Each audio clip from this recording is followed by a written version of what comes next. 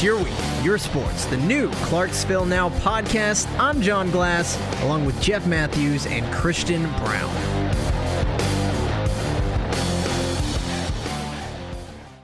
All right, your week, your sports. John Glass, Jeff Matthews, Christian Brown, back at it. Another week in the studio.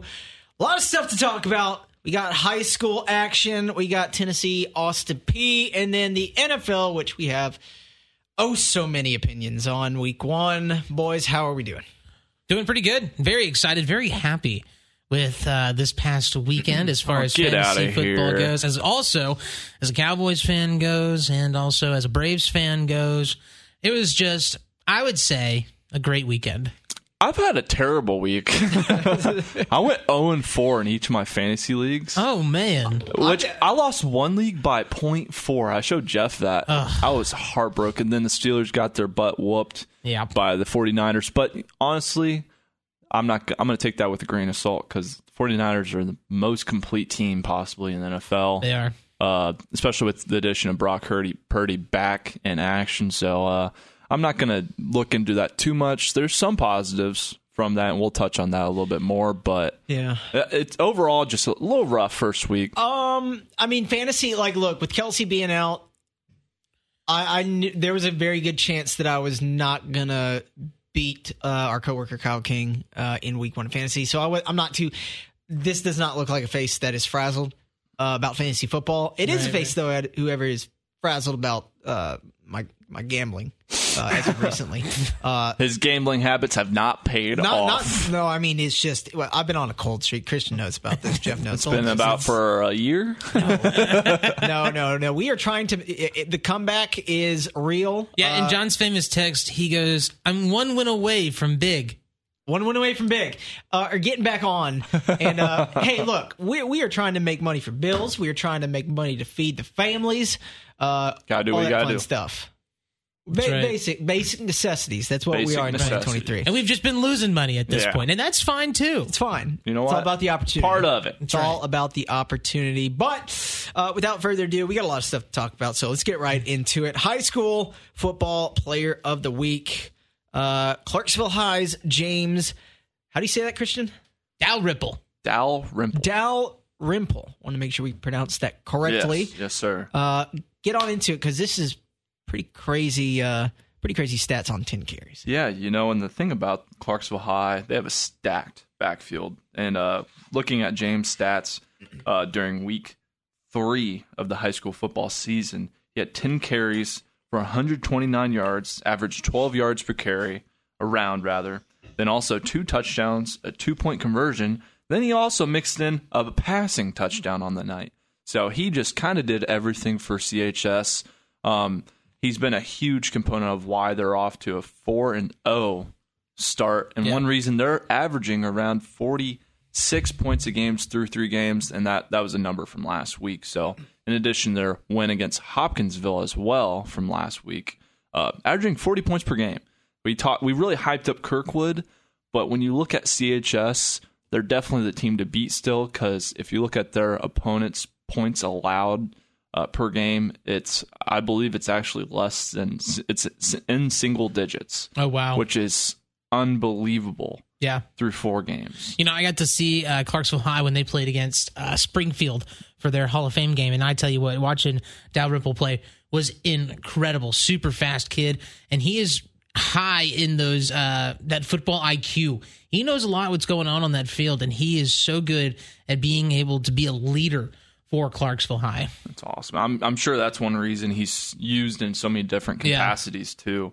And that's the thing about it, man. It's just CHS is off to a great start, and I think they'll just pick up on that. I mean, yeah, Christian, you were talking about it. The points for versus points allowed, 181 to 21. Oh my! There's been 3 touchdowns that have been scored against Clarksville High. Like if you wanted in points total, 3 touchdowns with an extra point scored against the Wildcats. Gosh. They've scored 181 points through 4 games. And get this too, 3 of those games are on the road. Wow. They're 3-0 on the road, 1-0 at home, 1-0 in the district right now. They're all 3rd in the district, but just because they have not played a lot of district play. Yeah, that district play is heating up a little bit. You got Rossview, Kirkwood, Dixon County, and Clarksville. The only 2 undefeated teams overall are Kirkwood and Clarksville. The undefeated district teams, Rossview, Kirkwood, Dixon County, and Clarksville, with my Hawks leading the way in the district right now, tied with Kirkwood. But Kirkwood and Dixon's gonna decide a loss this weekend, and that's gonna be an interesting matchup. That should be crazy, actually. That'll be a fun one to watch. I wonder how that game's going to play out too. I'm really curious. I'm super excited to see how that one turns out. I'm going to be at the Northeast and Rossview game, so I get to see the Hawks play, and I'm kind of stoked for that one too. Northeast kind of, I think, getting a little slow start on the season. I think there's just high expectations for them still as we go into week 5? Yeah. And the crazy thing I didn't even realize for Northeast, they lost their starting running back who moved out of Clarksville, Cameron Athey, one of the premier ball carriers last season for the Eagles and the county in general. So that's a huge loss. So they had to make up for that production in so many different areas. And I think you're seeing, that slow start's kind of a part of that. Not taking away to their current roster, but you have to adapt and adjust with those kind of moves. So that's tough to see for Northeast, but I have a lot of faith in Sam Lipsey. I have a lot of faith in all these county coaches after speaking with them and, how passionate they are about their team and their roster makeup as well. Well, and, I think the Hawks, what they're doing right now, they're really showing improvement throughout the season. They had those first 2 games, both losses against Wilson Central, which was a tough game, which was very close, 24-20.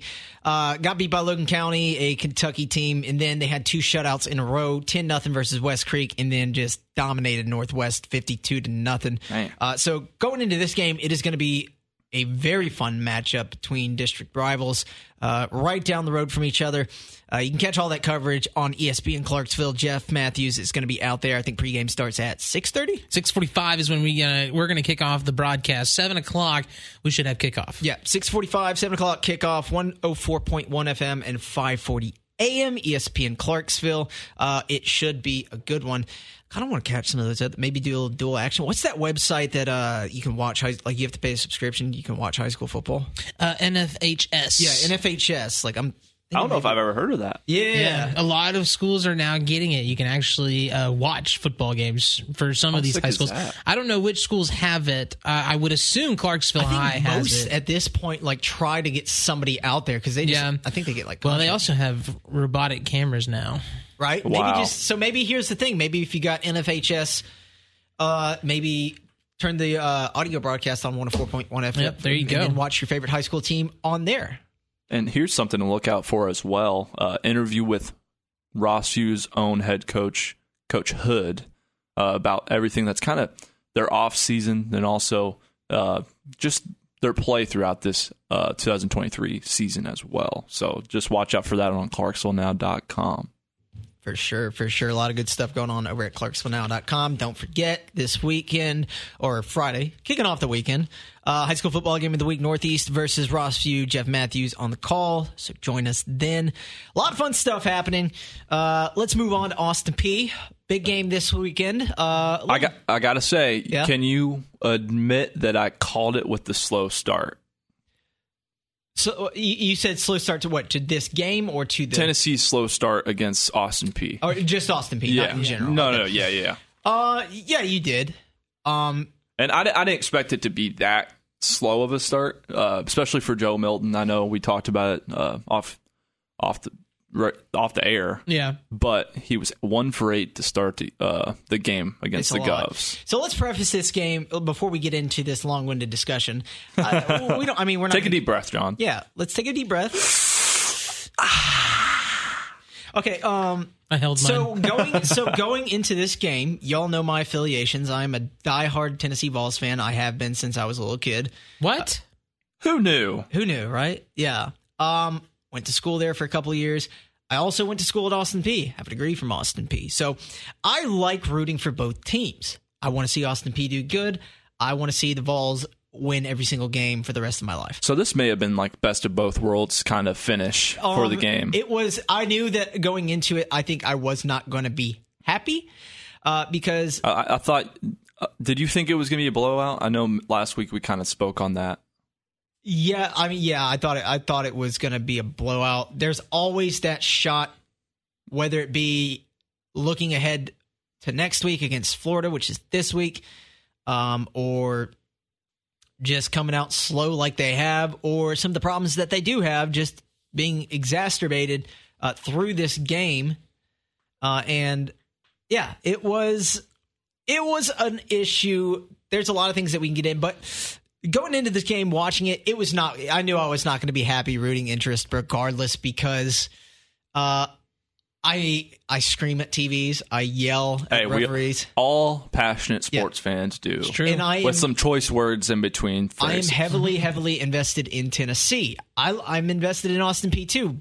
They're separate FCS, FBS. So it makes it very easy. Now, when they play each other too, I do have to pick, okay, what am I rooting for? Who am I rooting for? So how I went into it was like, okay, what I want to see from this game is I want to see Austin Peay come in there, play a very good, hard game, have some good schemes, make some good plays, give Tennessee a good look, like have a good play.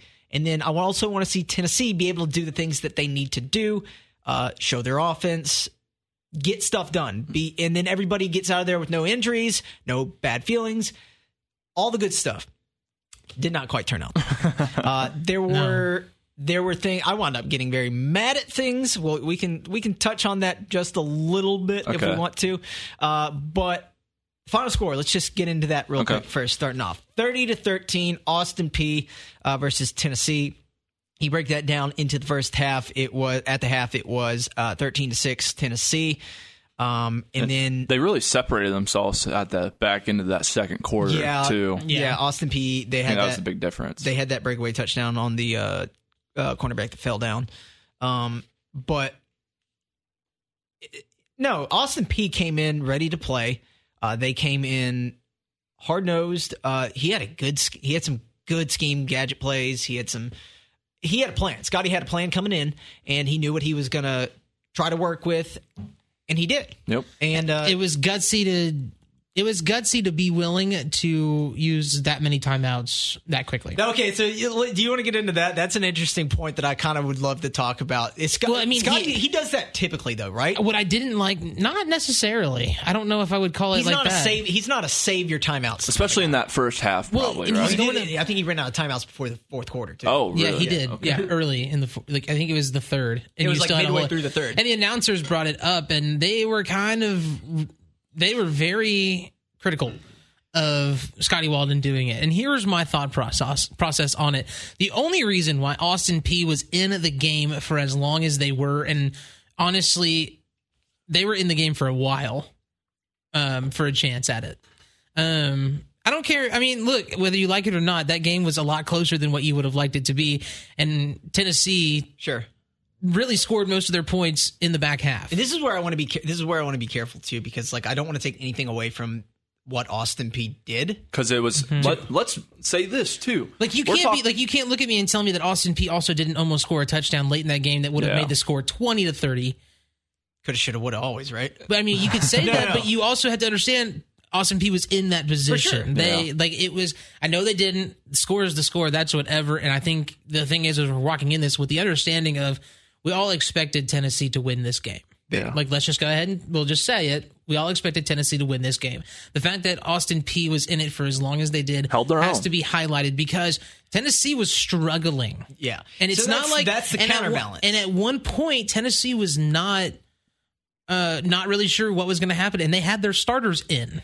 That's where the counterbalance is. It's like I don't want to take anything away from what the Govs did in this game. Right. With that being said, too, I think we also have to look at it and say that this is probably one of the worst Tennessee games played in the last 4 years. That's a very true statement, and I think we're gonna also have a very similar conversation in the NFL world coming up here in a little bit. Yeah. But you're not wrong. Tennessee played horribly. They looked like an FCS team. Outside of their rushing attack, I want to point that out. And Austin Peay played very good. Like an FBS team that they may be down the road. What Scotty was trying to do, like his game plan, what he was trying to do, he did that on purpose. He knew that Tennessee was going to try to. I mean, as soon as Tennessee gets that momentum, they are too powerful to slow down with no timeouts taken. You have to. And he knew that. Well, that's where he used his timeouts a lot, too. He used them on defensive looks. You have to. And that's what extended the governor's ability to be able to stay into this game. Now, if you had 4 timeouts each half instead of 3, I think Austin Peay does score that other touchdown. I think Austin Peay definitely has another opportunity to put possibly another field goal up, making it a little bit less than that. Now, that's going on to say that Tennessee may not score another touchdown. But still, my point being, he knew what those timeouts were worth. And he went in there and he gave the Austin Peay Governors a shot. Yes. And it was the best shot that I think any FCS team has had against Tennessee in the past 25 years. Yeah. Well, let me ask you this. At any point in that game, did you think that Austin Peay was going to possibly win? Yes. Yes. The first half. Going into the third Joe Milton quarter. was 1 for 8. I was like, okay, well, this is actually concerning. Like, I'll say this. Kentucky football has had their fair of slow starts completely. For anybody listening to, I can't stress this enough. This is not me trying to attack Austin Peay or anything they did at all. I'm just very frustrated with my Volunteers. Yeah. Going into the third, it was 10-6. Or, I'm sorry, 13-6.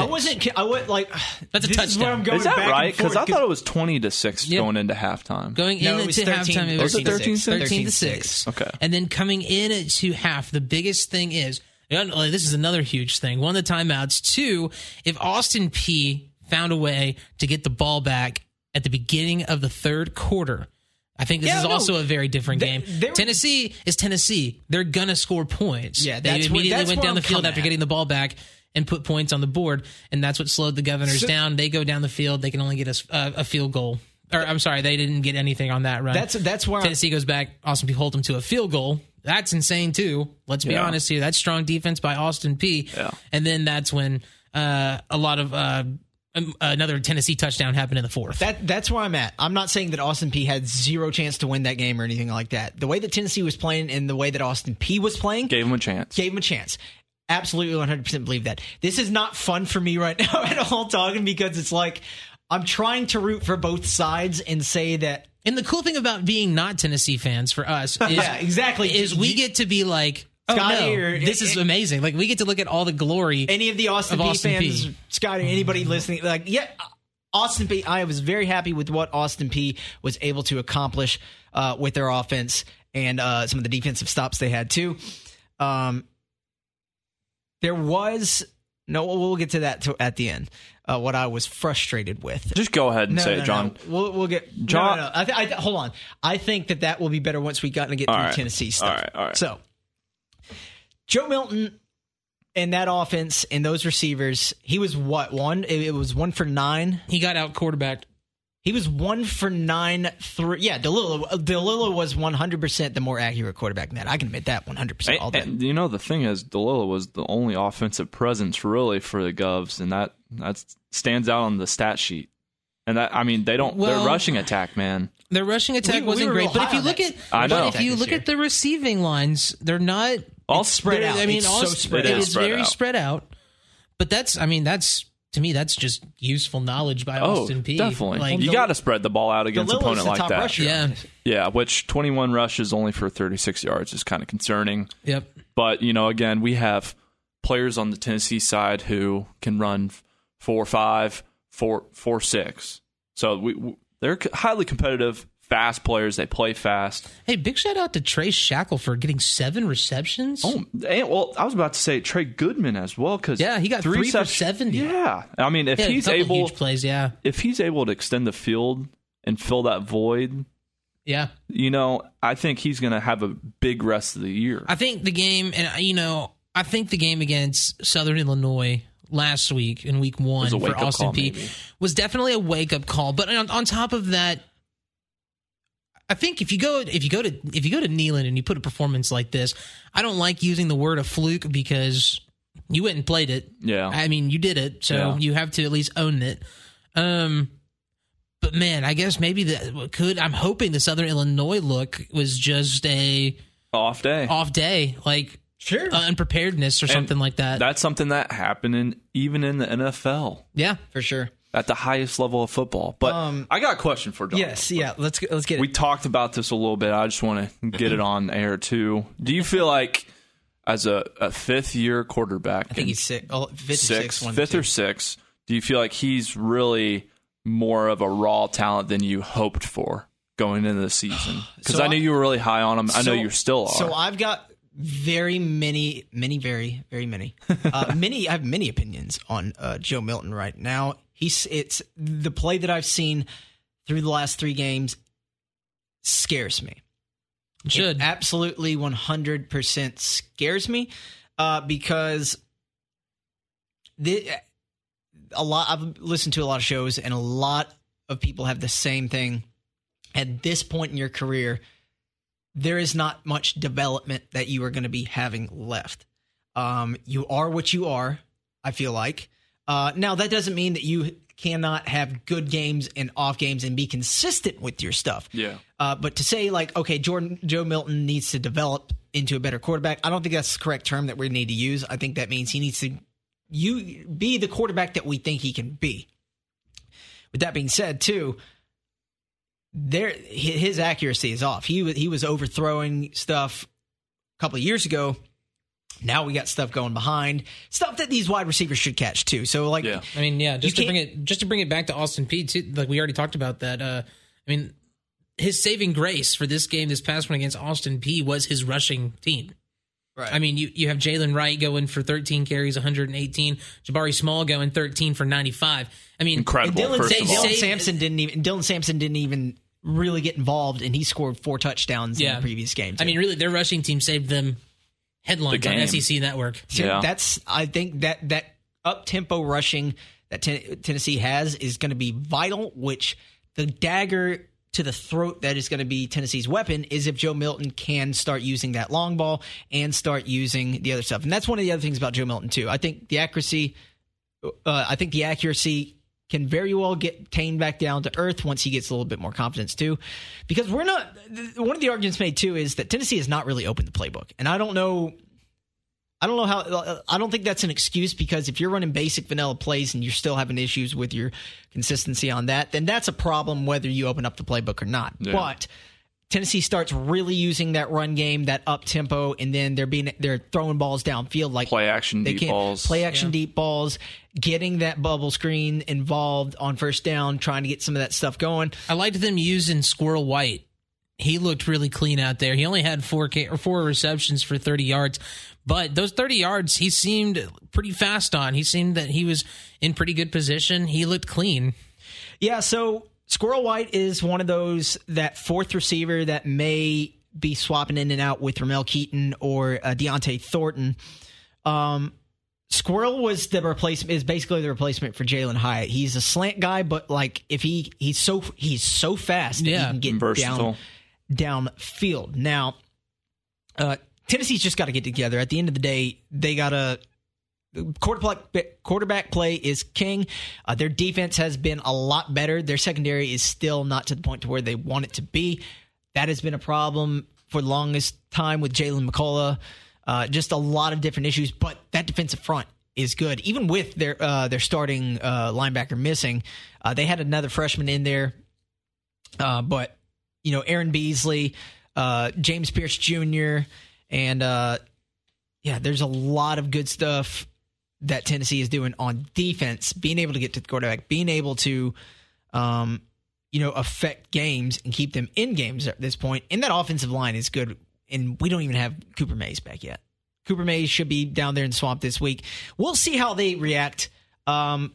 These first 2 games, I'm hoping that they were just fluky, bad performances. They weren't as focused, but we'll see how that turns out. And it's going to be interesting against a Florida defense who's always solid. That's the thing about it too. They stink right now, but here's the thing. And I just don't believe in Billy Napier. Tennessee has not won down in the swamp since, I think, in 20 years, since 2004. Yeah. That sounds like Kentucky a couple of years ago. They have not won down in Florida. Just recently they beat Florida at Tennessee. Or that was a few years ago, but I mean still. Yeah, no, Tennessee's won the last couple, but it doesn't matter how bad Tennessee fans will tell you this all the time. It does not matter how bad Florida is, what they look like, who's coaching them. If they have Joe Schmo Mo from on the street playing their quarterback, the Florida Gators are going to show up to play the Tennessee Volunteers. Especially in the swamp. They're literally going to play their best game of the year against Tennessee. It always happens. It does not matter. So Tennessee is going to have to get that together. I think that they show up. They had a players-only meeting after the Austin Peay game. But this game, though, we can kind of wrap it up a little bit. Yeah. Dang. Players-only meeting? Yeah. All right, we got to have a talk. We can wrap it up. I was happy with what I saw from Austin Peay. Kudos. Let's give a clap up for Scotty Walden and the Gums. Came in prepared. My man Scotty Walden was sweating on the sideline over there. Came in prepared. Had a great offensive game plan, in my opinion. And we can say what kind of again keep it on air, off air. I don't know. It just comes down to the rushing. No, I was talking about what I was. Oh, yeah. I mean, you can touch on that too. But again, they just have to find their identity as a rushing unit. Like they have to. Yeah. So the only thing, and I was hot yesterday about Christian on this. What I wanted coming into this game was a hard played game. Both teams to show really good offenses, give each other good looks, and stuff like that. And one thing that I think I even told you this on Friday, what I did not want for anything is people getting injured and people potentially causing injuries. Now, there are two plays that I am not happy with as a Tennessee fan for Austin Peay. I don't know if I want to call it the name. No. We'll just say that there was a called chop block. Oh no, there was four or five called chop blocks. You had Austin Peay center do this is the one that really got me hot, was a very dangerous blindside crackback block. And if you want me to answer that, he jumped into, here's the thing, upended a guy and then got almost called for targeting too. But it was it's just unnecessary. I'm going to say he's 2 inches higher. Somebody could have really gotten these two teams were in a game where I don't think either one of them realized that they were going to have to be playing with so much passion and so hard. And then it ended up being that situation. You can't take cheap shots though. I wouldn't even. It's not like it was malicious. You say you wanted a hard-fought game, and I think that that's what we got. Yeah. And unfortunately, launching yourself into a crackback block doesn't. Scotty pointed at him and pointed to his head too. I'm not saying it was a right thing to do. No. I'm saying those mistakes will happen when you are focused on playing to the hardest ability you are possibly trying to. That is what you are going to get. I don't think we point fingers at the player saying that they're a bad player or a bad person or that they're playing dirty, which is what a lot of Tennessee fans were doing. Yeah. They were not playing dirty. Not saying you did. No. All I'm saying is that the Austin Peay offense, those linemen played as hard as they possibly could. Yeah. They made mistakes. They got called for a few. Some of them didn't get called. I'm sure Tennessee probably said some things, did some things during that little skiffle on the field right there. That was not 100% Austin Peay. I don't care what anybody says. The one where there were some players getting involved with each other and Scotty Walden and crew had to that's football. pull them back. Yeah. But I'm just saying, football. I'm just saying that was the announcers tried to make it sound like it was all Austin Peay. But if you look at it was not. So what they were talking about. It's just my point of these guys were playing hardball. What the announcers were talking about too is, and I know people get, but dang, dude, it's so dangerous. You just can't you can't launch yourself into a crackback block. That's all I'm saying. That's just very dangerous because Scotty would be super pissed if someone did that to one of his guys too. And that was the one I'm really hot. I was really hot on. And then the punt situation where you have two Govs players, one holding the gunner and then throwing him to the ground, and then another Austin Peay player coming in and jumping and shoving him right in front of a ref, doesn't get called for any sort of holding or unnecessary roughness. This is the Tennessee fan in me coming out. Yeah, that was unnecessary. That was the play I was talking about. That was completely unnecessary. That's not. There was a whole lot of grabbing on that one because they said that he spun him around and took him to the ground, and he literally the play yesterday. He literally got in front of him to not get a block in the black. I mean, block in the back call. Yeah. I mean, that's what I saw on the thing. Was he holding jersey? Probably. No. But then you watch replays. So was the Tennessee kid. We're talking about two separate plays. I don't think we are. No, but that's okay because this was the one where there was the huge skiffle. No, that wasn't it. Okay. This was at least Tennessee was punting. It was probably like 5 yards off the ball. Austin, the guy who was covering the gunner for Austin Peay, wraps his arm around him, and then Tennessee's players' hands are just this and that, and then he grabs him, and then throws him to the ground. And then another Austin Peay player comes over there while he's pinned on the ground and starts like just getting little shove hits on him on the ground, which is completely unnecessary. I mean, just going back to the blindside block you were talking about, I don't think there was any malicious intent. Also, you got to think about it. It was I don't. It was think a short time ago that was allowed in football. And now they're trying to protect. They're trying to protect players now. But at the same time, malicious intent? I don't think he malicious. I don't think he just kind of did it nonchalantly, trying to make room for this guy. That's exactly. how I saw it. I don't think he. Based off body I don't think Austin Peay's center was like Chandler Curtin. I don't think Chandler Curtin was being like, I'm going to go hurt this guy. No. I'm going to do this. Absolutely not. For anybody thinking too, because I know this sounds like I'm taking shots at Austin Peay right now. I'm not taking shots at Austin Peay. It's part of football. It's part of football. I was just very frustrated because that's something that was taken out of the game for good reason. Scary. It's scary. He got completely upended because he got launched into from a guy who's probably 120 pounds heavier than him. Yeah. And Scotty, I think, pointed that out to him, to the guy, too. He's like, hey, points his head. He's like, use your head. Yeah. At the end of the day, too, it's like no one got hurt. All's fair in love and war. That's whatever. Well, I don't know. I don't think Tennessee's going to be wanting Austin Peay back. That was one of the big made him sweat a little bit. That was one of the big, I guess, comments or gifts from. There's even a couple of, like, I don't want to say front office people, but people who do work that I know who work in the Tennessee athletics department. They were like, yeah, I don't know if this isn't an official statement or anything. They were just like big mad on Twitter, like low level people who work in the athletics office. They're like, yeah, that's probably the last check that Austin Peay's going to get from Tennessee. Well, maybe not. No matter what, they gave him a competitive game, and I'm sure that's what it boils down to. Hey, guess what? We played Alabama last year, so there's other schools that'll welcome us. As frustrated as I was about those couple of plays, everyone else on the internet, and including Bob Kessling and Brett Bertelkamp, who were doing the broadcast, but they're also biased.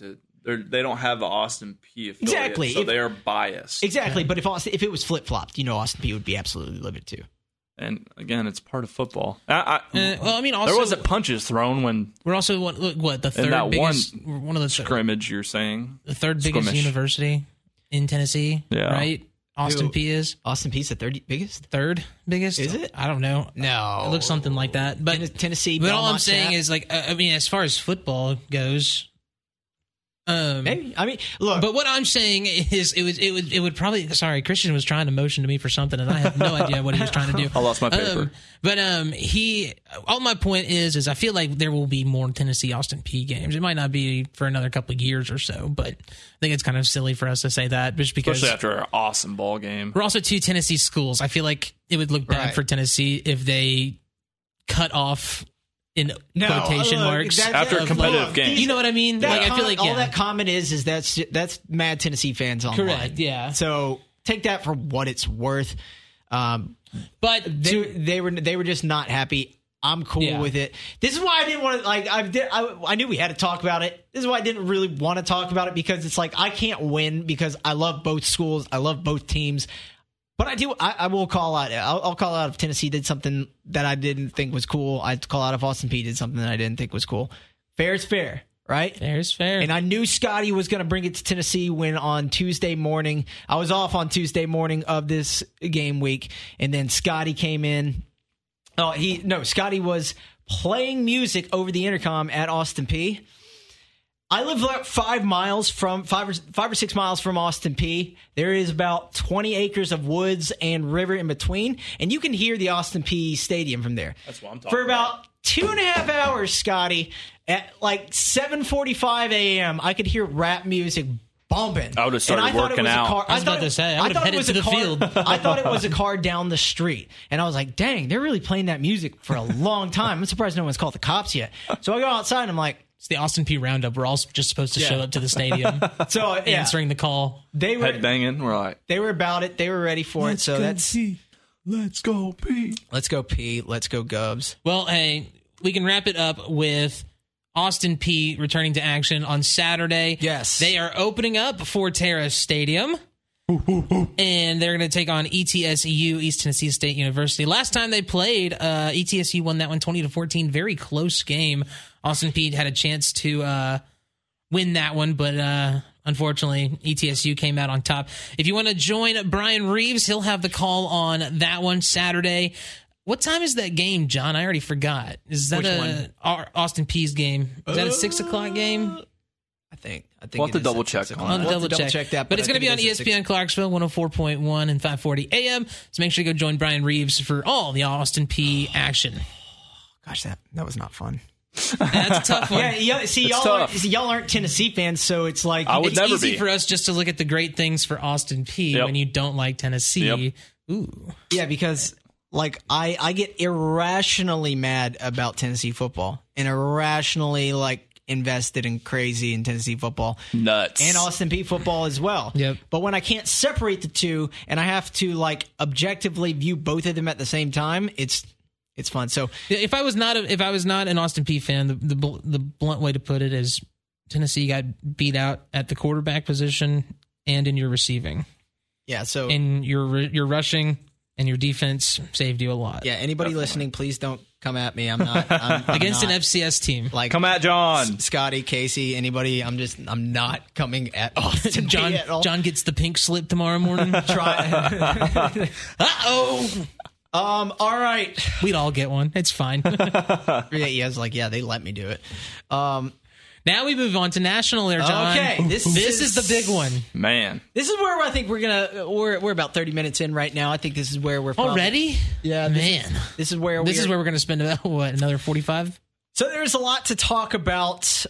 We can break it down through do you want to do fantasy first or do you want to do fantasy last? We'll do fantasy last. Okay. I figured, right? Yeah. So I guess we start off with the biggest news. We're going to go in reverse order from the weekend. Monday Night Football, Aaron Rodgers, his debut, running out with the American flag on 9/11 in was New York. Incredible scene. Oh my gosh, I felt so American. I have cold chills now just talking on on the background. It was New York. Jay-Z, like it was dope. Aaron Rodgers gets on there. I think Breece Hall has a big run to start things off. Which great seeing him back in action. Which that looked incredible, yeah. And then incredible. Three plays later, he's not actually. Okay. Which I was trying to get him ninth round. Really? Yeah, he was taken in the 9th round. No one would want to take him after Dalvin. You just never know how people are going to play after an ACL injury. Yeah, but it was worth. I should have put it on the back burner. So speaking of injury, Aaron Rodgers. 4 plays in. I thought it was 3. Maybe I think it was 4. It's 4? 4 plays in. Okay, so 4 plays into his $75 million guaranteed, $110 million 2-year contract with the New York Jets. Finally, the Jets have a quarterback. Man, they have a great defense. Weapons. One of the best defenses in the league. He goes on MetLife's turf that has been soaked in rain the day before, tries to turn away from a rush, and you literally see his Achilles tear on camera. Like, you can see the band pop.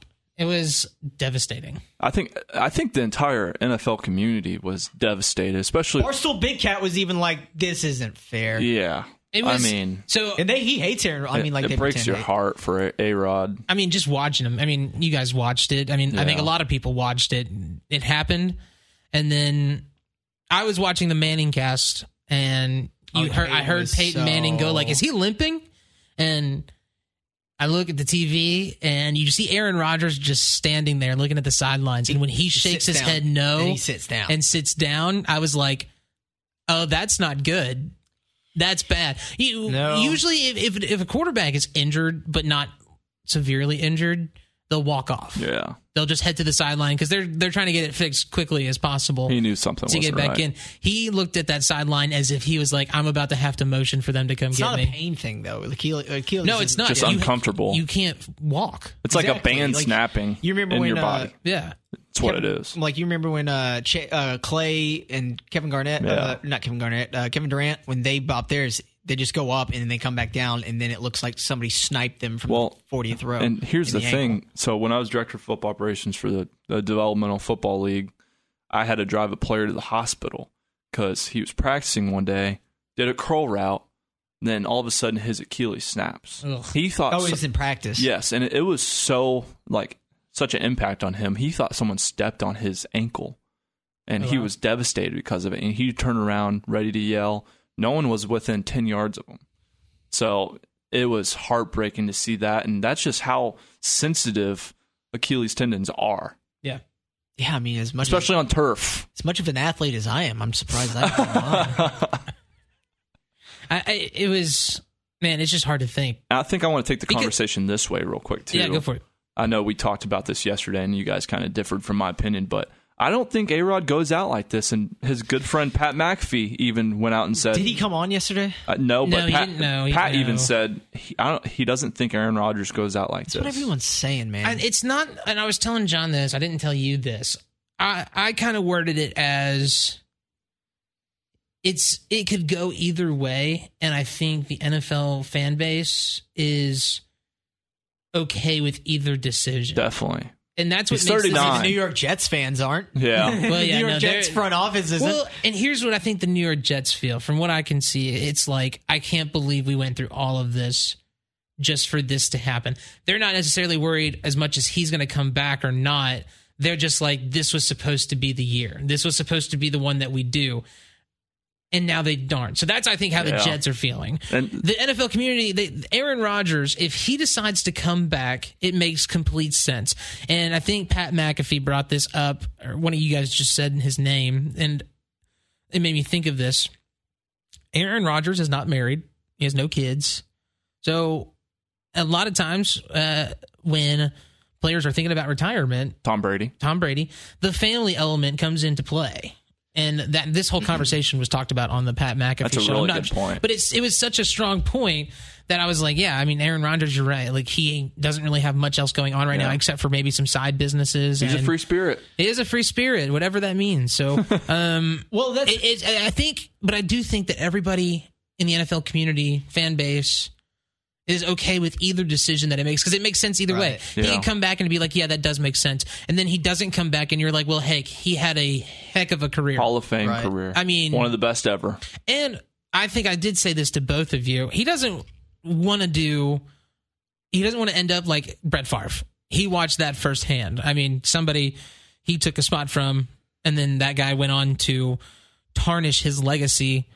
What he built. More ways than one. Even though he took both teams to the playoffs in the Vikings and Jets. Just staying strictly to playing, right? He never got what he was looking for, and he went through 3 teams to try to do it. I think he took Vikings. He took the Vikings and the Jets to the playoffs. So and the Eagles. He was with the Eagles for a moment. Was he with the Eagles? Yeah. What? But well, I mean, you know what? That's part of the reason why. I don't remember that at exactly. All. Yeah. Was that his last stop? Yes, I believe so. I'll get into my thoughts here in a second, but I just wanted to point this out too, because one of the Barstool employees, they were doing the live stream with KFC and this guy named Clemmer, and they were talking. This was pre-game, and Clemmer, one of the new people at Barstool, he's like, yeah, I've never been this excited for a Jet season, this and that. He's like, last time I was this excited, he was like, it was coming out of the 98 season in 99. Vinny Testaverde, week 1, tears his Achilles. First game. I don't think he's the only person that called it. Somebody else posted something that was very similar to that. Why? And I was like, man. Don't speak it into existence. Yeah, tough, man. It's so devastating for an injury like that. Well, especially the Jets. They can't be happy. Monday night, it happened in the worst. Like, I think possibly the only thing it can happen. 4 snaps. The only way it could happen worse is if it happened on somehow the kickoff. Right? Like, how was he even out there? Yeah. That's the only way it could have been worse than what it was. 4 plays in, and it's one of the worst injuries that you could have. The only one next to it is a torn ACL. Yeah. So that's where I get to as well. It's like Aaron, he's about to turn 40, right? He's 39 right now. He's 39 right now. He's going to be 40 by the beginning of next season. He when he did that darkness retreat and everything, and he was really contemplating whether he wanted to come back. And if he did want to come back, he wanted to compete. Now, this is another hurdle. He's not injured. He's got to do rehab. He's got to go through everything just to come back and play next year. He's got to stay active so that way he gets the health insurance. But here's the other thing, too, and I'm glad you said insurance. This contract is guaranteed $75 million through 2 years. I don't think that he has to play those 2 years to get that guaranteed, does he? Now, if he retires and quits, then the contract is void, right? Pretty much, I believe that's how it would work. So, like, I think no matter. So the only way if he quits, he doesn't get he will forfeit money. We don't know that for a fact. But yeah, though. we don't know if he's actually going to do that. But if he took gets a sweet deal. But if he gets cut, he gets all of it. Yeah, he took a sweet deal. I guarantee you, there's a clause that if he got because he's getting paid $1 million this year. The biggest clause that they had was that now Green Bay gets a second round pick instead of the Jets first. Right. I think that was the biggest clause that's in his contract that's been released right now. And you got to understand, this happened 3 days ago. Yeah. There's such little information about what his contract is going to look like and what that is going to look like. We're also got to figure out if he even we're months away from even understanding what the offseason is going to look like. Yeah. John brought up the retreat he went on. And I think a big part of that is because of how unhappy, unmotivated I think he was by the Packers front office. Again, during his entire tenure with the Packers, they didn't draft a wide receiver in the first round ever. I don't think they did that with Brett Favre either. So, of course, he's going to contemplate retirement when he's not happy somewhere. Right. He's been so excited for his Jets debut and to play for that team. And I think the thing about this is he's going to be very optimistic to come back next year. And he's heck of an injury to come back from. I know. But then also, he's probably going to take on more of a coaching role this year with Zach Wilson if he's still the quarterback and they don't make a move. Because he did show growth. I'm not acting like he should have been the second overall pick because he's a bust. You can label it. Yeah. But go ahead, John. Let me ask you how much that how do you think Aaron Rodgers would play past, if say he didn't get hurt, say he was completely healthy through these next 2 seasons, does he retire after these next 2 seasons? Okay, so then for me, the question of the matter is he going to go through all that rehab, tough rehab, and then off the rehab, getting back into football shape? That's a different rehab too. And then doing all of this just to play this last season, or is he going to be like, hey, you know what, that's fine? This may motivate him a little bit more than you think too. You got to think about that. You also run the risk of getting injured again too, because But what's he have to lose? Another Achilles, the same Achilles again? Permanent pain or permanent damage to your leg? I don't know. Surgery? Right. I mean, these are all very real possibilities too. It depends on his mindset at this point in time. See, but as it progresses. You're right. And he is one of the most competitive people. Yes. And I think that he definitely could make a comeback. I just don't know. If you want to go through all of that as much as an Achilles entails to come back. Yeah. I think that I don't know if he does that. But I want him to. I know. I personally do, because I want to see him with the Jets. I want to see that happen, because I think if you have that system without, Zach Wilson, I don't think is going to be the head of that system this year. I think they're going to go find them a quarterback that will not be Kaepernick. I think it would have been really interesting to see how Aaron Rodgers handled that. I think he was, as you guys said, super excited to be there. I think he was super excited to be a part of a team that was behind him. And all of that kind of got shot down in 4 plays. It really did. And it's tough. And their offensive philosophy has a system now. That defense. Yeah, and that's what I was about to say. They have an elite defense. Yeah. I've never seen Josh Allen so uncomfortable in the pocket. Then also just his throwing lanes just weren't there, and that's why he had 3 picks. 1 fumble. He forgot how to throw the deep ball. He did, and he underthrew let's give it out so to, many times. Jordan Whitehead. Yeah. Jordan Whitehead. Oh my goodness! And here's the crazy thing: his contract for Whitehead. If he got 3 picks this season, you know how much money he earned? $250,000. No way! So he did that in game 1. That's fantastic. He cashed out after the game too. That's so perfect. So that is insane to me. That gives me cold chills. He's known as a thumper. Good. He's known as a hard hitter, but not as a playmaking. You know what I mean? And that was due to. That was Josh Allen underthrowing. Every single one of his interceptions were underthrown. But he did make a good play on. I think it was the 3rd pick. He jumped that lane like it was. Oh yeah, nothing. He did. You're right. That is that one. But still, I think Zach Wilson. I think they're often, like I was saying, offensive philosophy is going to change. Nathaniel Hackett's going to really urge them to run the ball. When you have Zach Wilson's a tertiary quarterback. Yeah, and like maybe you can get by right now. They'll probably sign Carson Wentz. He's the one available quarterback that stands out. The one that makes sense. You have a few that are available though. Yeah, Jacoby Brissett. Davis Mills. Houston. You can also go. Somebody said Cam Newton. I don't believe that, but still available though. Yeah.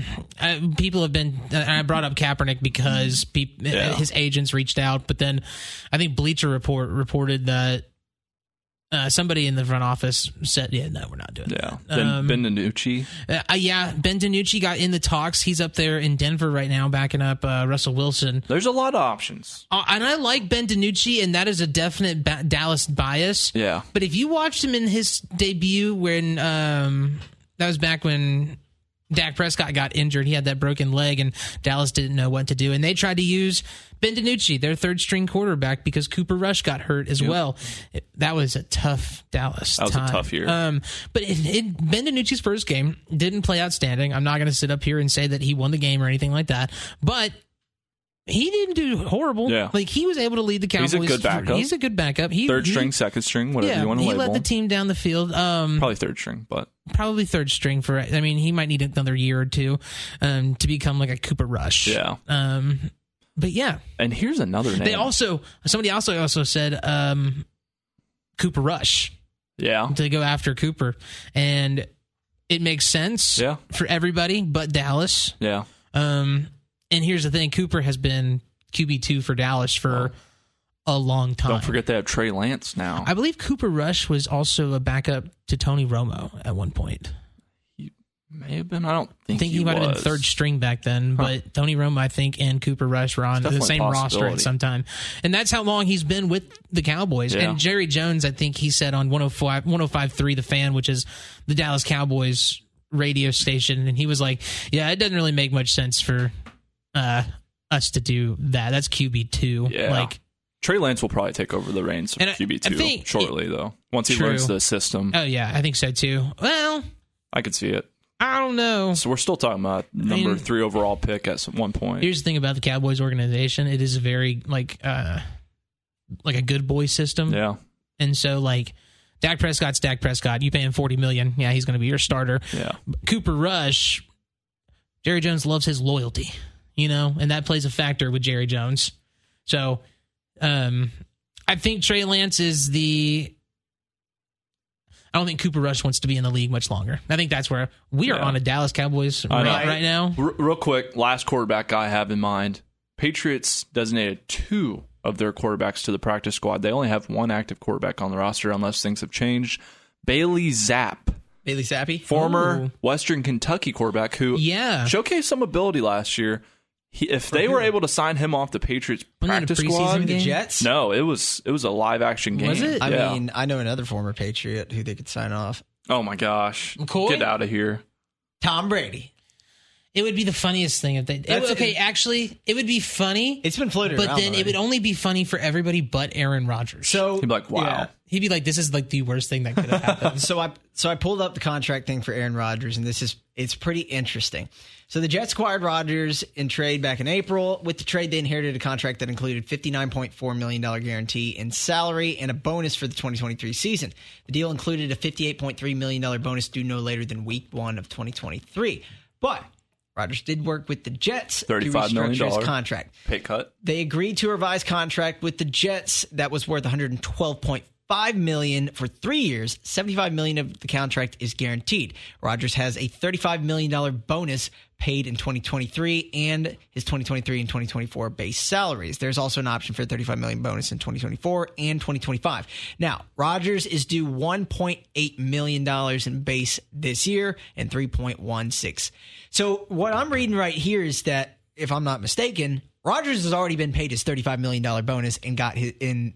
Yeah, because the signing bonus, exactly. You get it automatically. Immediately. So even if he decided to retire tomorrow, he collects $35 million and maybe just not all the $1.8 million.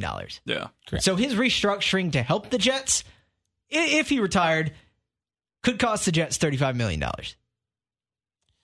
For 4 plays. And that's something to think about moving into next season. And that's where I'm at. Is just like, I don't know if Aaron Rodgers, he has over $200 million. He's worth over $200 million, $300 million. Like, I really just don't want to see him go out like this. Man, yeah, that breaks my heart. Money is not a thing for him, and he's a very philosophical person. So whatever he wants to do, he's going to want to do. But let's move on to our team. Which one of y'all want to start? Because I don't think. Let me just get mine out of the way. Jeff's the only one that's probably happy. We can make ours quick, Christian. Yeah. So looking at week 1, I really did think this was a different Steelers team coming into the season. But looking offensively, Matt Canada, offensive coordinator for Pittsburgh, he is trash. It's the same things over year. The offense has looked the same week in and week out for the past 3 seasons. He's been on the team. What happened? He was at Iowa State. That's what happened. It's just Stop. That was mean he's so predictable. And true. He is predictable as a play caller. Yeah. And even the 49ers, Trent Williams came out and said, we kind of wanted Pittsburgh to get a couple more first downs because we were getting tired on offense. You know how pathetic that is to hear an opponent? The front office should be taking notes and be like, why did we retain him? Why did Mike Tomlin retain him? That's all on Tomlin. I love me some Mike T. But when it comes to hiring play callers on the offensive side, it's atrocious. I feel like. Go ahead, John. I'll let you go. I know you saw this stat too. Points? No, they didn't. The Steelers didn't get their first down until 8 minutes left in the second quarter, or 3 minutes left in the second quarter, or something like that. More than likely. For real? And I didn't get a chance to watch this game. Like they could not get it. They couldn't get a first down. Yikes! Part of my philosophy with the Steelers, they should be a hard-nosed running team. You know how many rushes they had?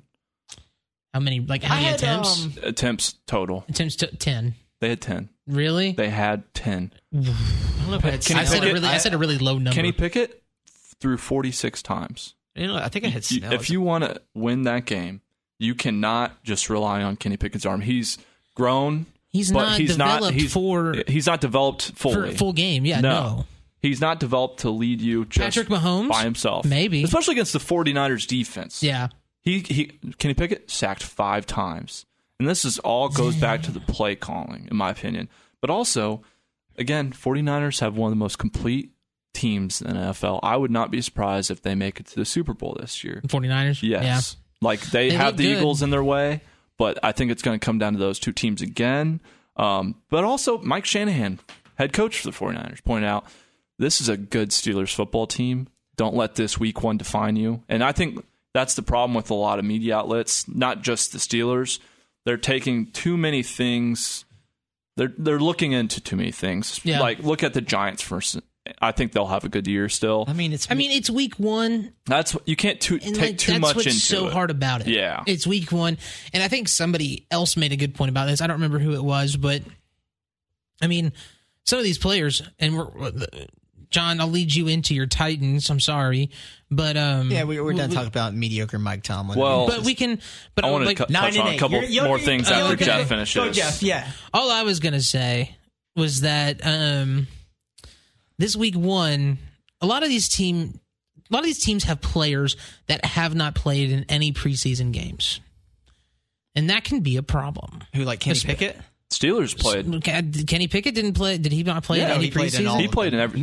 Steelers make it a point to play all their starters throughout the preseason. But I'm talking more about the point of judging week 1. Exactly. Right. Because D-Hop is where I was going with the Titans. D-Hop did not play any preseason games. Tannehill didn't either. Tannehill, you could tell he didn't play any preseason games. Looked like he hadn't played an NFL game. Yeah. Tannehill looked like he was still trying to play college ball. We're taking some shots. Before we get on to Tennessee Titans, continue on with your other points. I just want to bring up a couple other points. Cam Hayward out 8 weeks for the Steelers. Oh my God. Captain of the team. I get JJ Watt in there. Have little JJ TJ. Yeah, I wish. But Jersey Jerry. 8 out weeks with a groin injury, so that's going to kill that defense. JJ Watt's not on your team anymore? TJ is.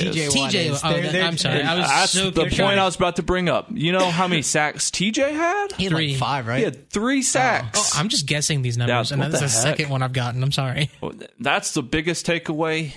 He's back. He can't get hurt this year. I like TJ Watt. I should have said that. I should Yeah, even just put that don't in say either. it. Come on, man. But he's back in business. One of the most premier pass rushers in the league. I think it's him, Micah, Myles Garrett. Jeffrey Simmons, interior. Interior. Jeff's, when you're looking at Big rushes, Jeff's. Would you say Jeff's better than Aaron Donald at this point? Who? Big Jeff. I think he might be as good, if not better than Aaron Donald. I just think he's... Okay. Slow your roll there. Aaron Donald didn't look great. In a 30-13 win, did you not see his play? I mean, some of the film looked... I'll say this, Jeff has the upside because his potential as a young player. He got paid too. But I don't think they're probably on the same tier, but Aaron Donald's the best. Harold Landry's back. Harold Landry's back too, and man, he is going to be a problem. He's nice too. Boston College product. But let's go back to Ryan Tannehill real quick. I'm so excited to talk about this. Talking about the future 9-8 Steelers. We are 9-9 Steelers because we play 18. I expect a little bit more this year. I mean, he's going to get a winning record. It's going to be right above winning. Yeah, it's just annoying too at the same time. Would you get rid of Mike Tomlin? We need to win those big games. I wouldn't. You wouldn't? He's consistent. At least we're staying competitive. I want to compete in those big time games, so that's where we need to show growth. The Superdome, Mercedes-Benz. No, it's not even the Mercedes-Benz Dome anymore. It just comes down to play calling, offensive side of the ball. Yeah. And I think that's kind of the same thing with the Titans, but their quarterback, Ryan Tannehill, probably one of the worst games of his career. 16 for 34, 0 touchdowns, 3 picks, it was 3 the worst sacks. game. He had a 23. I think it was like a 27% passer rating or something like that. Yeah. It was literally the worst game of his career. On Bleacher Report, he has the poop emoji next to his name. Golly. So Jeez, that Bleacher just says Report. it all. Just letting it fly, taking down good, honest family men like Ryan Tannehill. And he's going to be honest with himself. That was a horrible game. No, it's also impressive that they were even competitive and in that game, to say the least. They didn't do... Yeah, let's not act like the Saints did incredible. No. So Derek Carr had a great game, though. The over for that game was the over and under for that game was 41.25. Wow. I lost. Are you kidding me? With all the offensive talent, with D-Hop and everybody else out on that freaking field. So let's... You think 20 plus you points. think each team would put up 20-something points. Now look, I don't know where Todd Downing was on Sunday, but there's a couple of us who are possibly convinced that Tim Kelly is just Todd Downing in a mask. That was some terrible play calling. They didn't use Derrick Henry had 15 carries. They didn't use him. Have that. 40, and they weren't designed well carries either. He was not involved in the second half. Tannehill was trying to throw these sideline passes that kept getting undercut. He's another quarterback that was underthrowing everybody. Yeah, you had drop passes. Josh Allen didn't look good. Like, Josh Allen looked very bad too, like that. Yeah. So again, Saints defense and Jets defense, they're elite though, in my opinion. Yeah. I think that the Titans defense is good too. And the Cowboys defense. And of course. That's what will keep the Titans in these games. And like, defense, let's be honest, their Titans, that scoop and score that Kevin Byard had, that was a fumble. That was a fumble that should have been called a fumble. Yeah. They called it a fumble in the Jacksonville game last year. I don't know what these refs were doing. They were terrible on a lot of things. Not calling any false starts this year. No, yeah. That's like, you're seeing blatant false starts.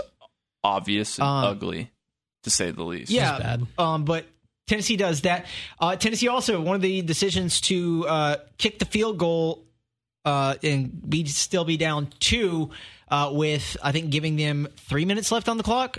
You're completely, like, I know your defense was playing really, really well and you had been stopping them, but I don't like.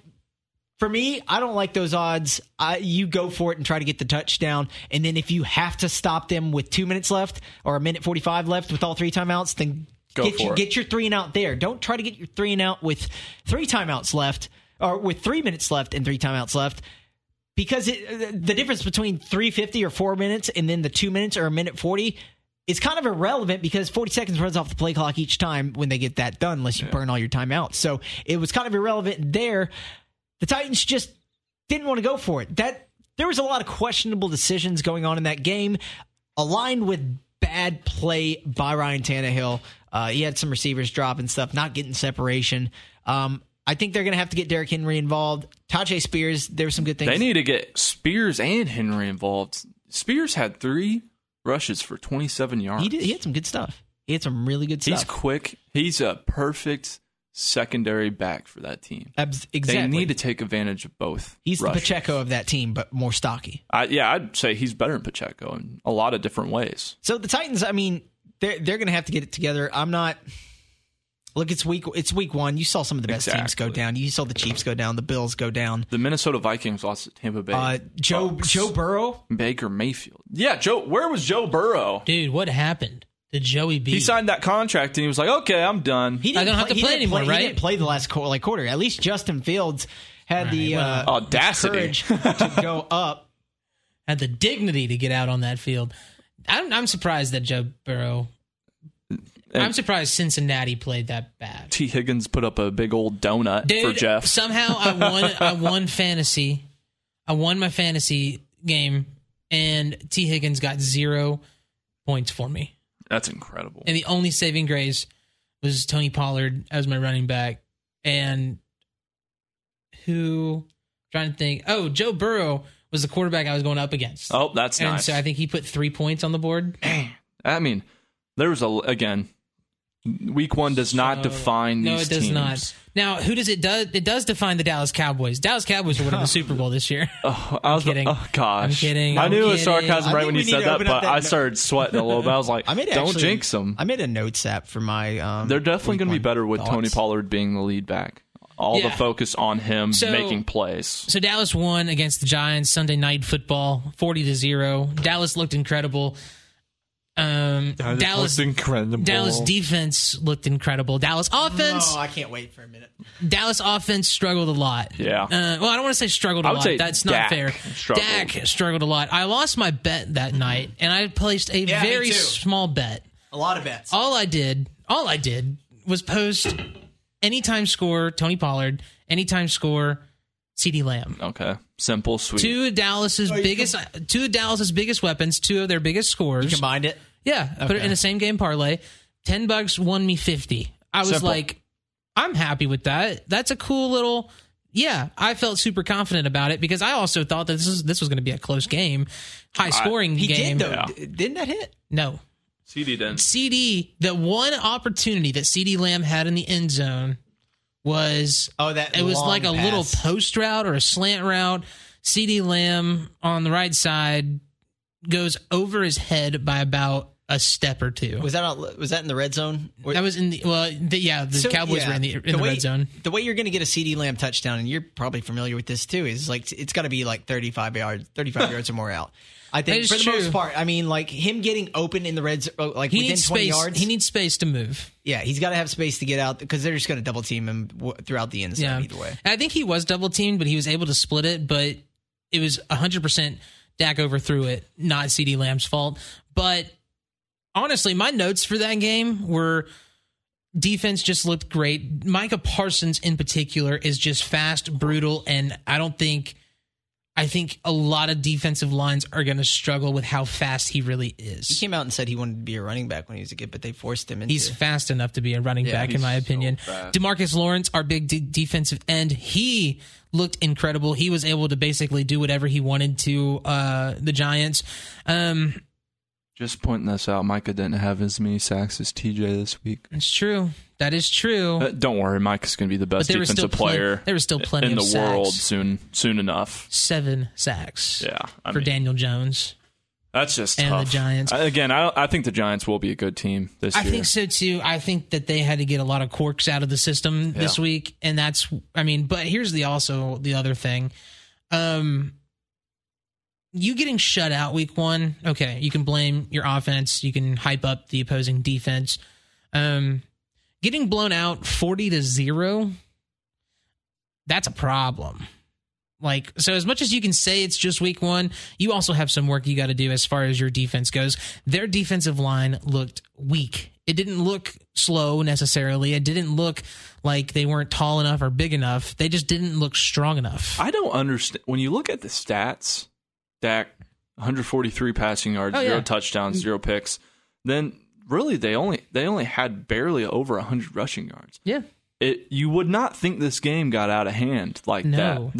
I don't think the Giants' defense played bad. It's because of the Dallas Cowboys defense and our special teams who got a blocked field goal, run back for a touchdown, and then the 3 interceptions that the Cowboys had. 2, excuse me. You're right. Still, 7 sacks. Seven sacks. I mean, that's how it got out of hand. Our defense was able to just put it in the red zone almost every time. You couldn't start a game better. That's no matter what. Yeah, you couldn't start a season better on that one. Jerry Jones was very happy. Yeah. He made some money on that one. Let's call a spade, pretzel. I'm going to go over we'll go over John's NFL Week 1 thoughts and things to remember, my iPhone Notes app that I came out. We'll do that here in a minute. It's just sentences that's ripping the Cowboys is what I feel like it's about to be. It's not. Cowboys didn't do this right. No. Cowboys didn't do this right. The Giants are really, really bad, dude. They are very bad. You guys are going to admit it. You're going to eat your words, though. I'm telling you, they're going to be a good football team. They're going to have good games. Yeah. And sneak into the playoffs. They're going to have... Probably. Okay. Of course, the NFC is kind of weak at the same time. I think, first of all... NFC East? I think the NFC in general. I think the NFC East is going to be decided between the Cowboys and the Eagles. The NFC Beast. Yeah, probably. Honestly, it is probably going to be the most competitive Who's in the East, though? It's the Cowboys, the Eagles. Dude, it's Commanders. Do what? Commanders in the East? Yeah. Commanders, I don't think... The Commanders and Giants are... Dude, it was 20-17 against the Cardinals in the Commanders Which game. I was sweating on that one. That was wild, wasn't it? I couldn't believe it. I thought was like, Cardinals were going to get blown out. Air Dobbs is about to actually ruin their chance to get Caleb Williams. He's a great quarterback. Yeah, no... For what they pay Dobbs? I loved him with the Steelers. Loved him. He was a Dobbs great is their backup. starting QB? Yeah, the Titans didn't want to re-sign. They didn't want to re-sign. Why did I not hear about this? He was one of my favorite Tennessee quarterbacks. I don't like Tennessee. I don't like Tennessee, but I like Dobbs. He's an aerospace engineer. Yeah. He did internships with NASA. He's a whiz kid throwing spirals. He knows launch angles, and he knows the trajectories. And you guys remember that commercial where it's like the janitor shooting basketball in the gym, but he turns out he's an engineer, and he goes home and puts a full equation together. Yeah, and he comes back and he finds a way to make a shot every single time. And it's just physics, man. I mean, but I don't think you guys have the most competitive division. Just throwing that out there. I think the race between the Eagles and the Cowboys are going to make it the most competitive. I think also Washington could get into the mix. I think I would like to see Washington get into the mix just because they haven't been competitive, and I do miss that Dallas Cowboys Redskins Commanders rivalry. I thought they would, but I'm kind of concerned after only a 3-point win against Arizona. It's a tough look, but then again, it's so weird because it's week 1, and I feel like every time we talk about a team, we go right back to the saying of it's week 1, so it's like we like to say this is what they're going to be, but we don't know. We don't know. Next week, I know Cowboys are playing the Giants, and that's going to be a huge testament to see which defense shows up. I'm sorry, Jets, not Giants. We just destroyed those guys. That should be really interesting, actually. I think that might be one of the biggest games to watch. Pick the under. I'm telling you right now. I think so, too. Definitely pick the under. Very excited to see who's going to be at quarterback. I think it's going to be, it's Zach Wilson. But I do think by Thursday, we're going to figure out whether or not the Jets are going to pick somebody up or keep Wilson in. And that'll be interesting. Yeah. And that's what I'm excited for, actually. Because I think they're going to pick somebody up. The only choice I see, or the only one that you and I think makes sense is Carson Wentz. Yeah. Carson Wentz. Tom Brady. Oh, what if it happened? Colin Kaepernick's name. What if the Tom Brady situation happened? Man, that'd be wild. No, that would be hilarious if Tom showed up and then made the funniest meme on the internet, which is already circulating, which is him in the Jets uniform. But moving on, I just wanted to say, here are my week 1 thoughts, and most of these are gambling thoughts. Just thought that based off what I lost. The Bears... They should be ashamed of themselves. Why would you ever bet on the Bears? Dude, hold on. No. I bet the Bears team total over 21.5. And what the Bears did was despicable. Down 18 or down 19 with a minute 45 left. Or no, it was 45 seconds left. Going for 2. Just kick the thing. You can get your 2 points later if you want to do that. They literally thought they were going to be able to score 2.5 touchdowns in a minute and a half. Kick the field goal. And anyway, whatever. They were going to go for 2. False start. Moves them back to the 7. All right. They're definitely going to kick the field goal right now to get my over in team total, which would get my plus 950 parlay. Yeah. Ooh, let's go for it, guys. Let's practice. He had the under on the team total. Bears coach is throwing shaving points. Justin Fields is in on it too. I will never trust the Bears in my life ever again. So don't bet on the Bears. Don't ever bet on the Bears. Do not bet on the Bears. Unless it's a Justin Fields rushing touchdown. Right. Anyway, week one. How often are we going to see it? NFL week 1 thoughts and things to remember. Maybe we make this a recurring segment. The Bears are bad. Yep. The Giants are really bad. Geno Smith might, in fact, be a fraudulent quarterback, despite Christian's best efforts to convince me otherwise. Even though he was the most accurate quarterback last year, and of course, ranked 5th in fantasy football points. But okay, yeah, one game. Keep going. Fraudulent. Don't let the Cowboys fool you. The Giants are, in fact, really, really bad. This is a secondary on that. This does not mean to bet the Cowboys team total overs. The Giants are really, really bad. And this is where I'm at on this. And no offense to you, Jeff, but you probably agree with this as well.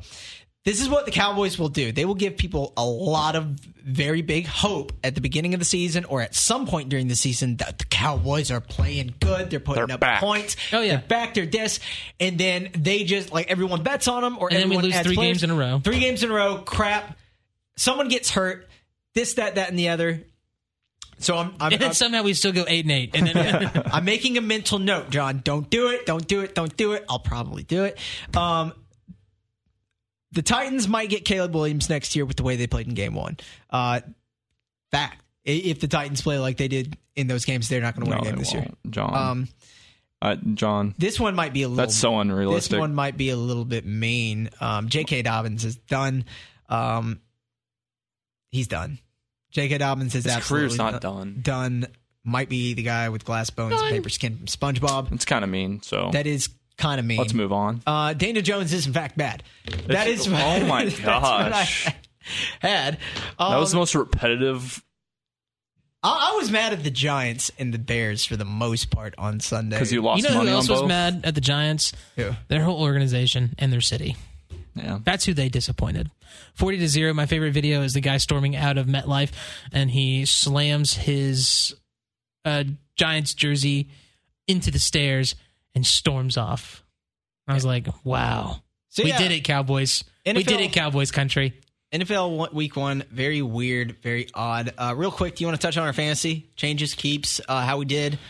Christian and I are both 0-1. Jeff is 1-0.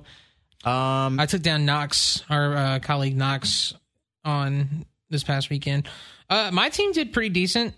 The only disappointment I had was that T. Higgins outcome with him getting 0. I am going to keep him in, though, because I think Cincinnati's on the up for this week. They're playing against Baltimore. I think they're going to try to use Higgins a little bit more. I did have... actually, at all this time. I lost to our colleague Kyle King. I sat Brandon Ayuk. Well, I didn't sit him. I drafted him, and he was a bench player for me originally. Brandon Ayuk on the bench scored 32.9 points. Which I told you he was the best wide receiver on your team. I don't know if you told me that before. I literally told you right when you showed me. You didn't say he was the best on the team. You said that he was better than some of my other... I said he was better than your wide receiver 1 and 2. You think he's better than DK? Yes. Ooh. I think DK... You have to keep DK in there, though. That's the case. Yeah, it's wide receiver 2. So, okay, right now, here, and look, we are playing each other this week, so you're obviously not going to give me any props or benefits or any pointers. But I got Brandon Ayuk in there in the flex right now. I can very much assure you that this is probably a bad idea because after off a giant week like that, they're going to just double team the crap out of him. Oh, probably not. They have Debo still. And that's the beauty of it, John. I have Debo. So let's go head to head. Debo versus Brandon. Let's do it. That's what I'm saying. Right now. That's what I'm saying. Debo probably gets more attention this game because Brandon Ayuk is going to be so covered after scoring 32 points and all this next week. So where I'm going to make a decision right now is to keep Brandon Ayuk in the flex that I just put him in there. Maybe switch him out with Amari Cooper. I could put Cooks in there. I could put Zay Flowers in there, who I just You should put Cooks in there. How many points did he get you? Not many. I feel like he was all over the place. He had 9. Oh, that's still pretty good. My flex got 8. My flex got 9.8. I have Evan Ingram in there right now, which I like. I also forgot to mention I switched my quarterback out. I had Kirk Cousins starting, and now I have Justin Herbert for this week. I had Zay Flowers.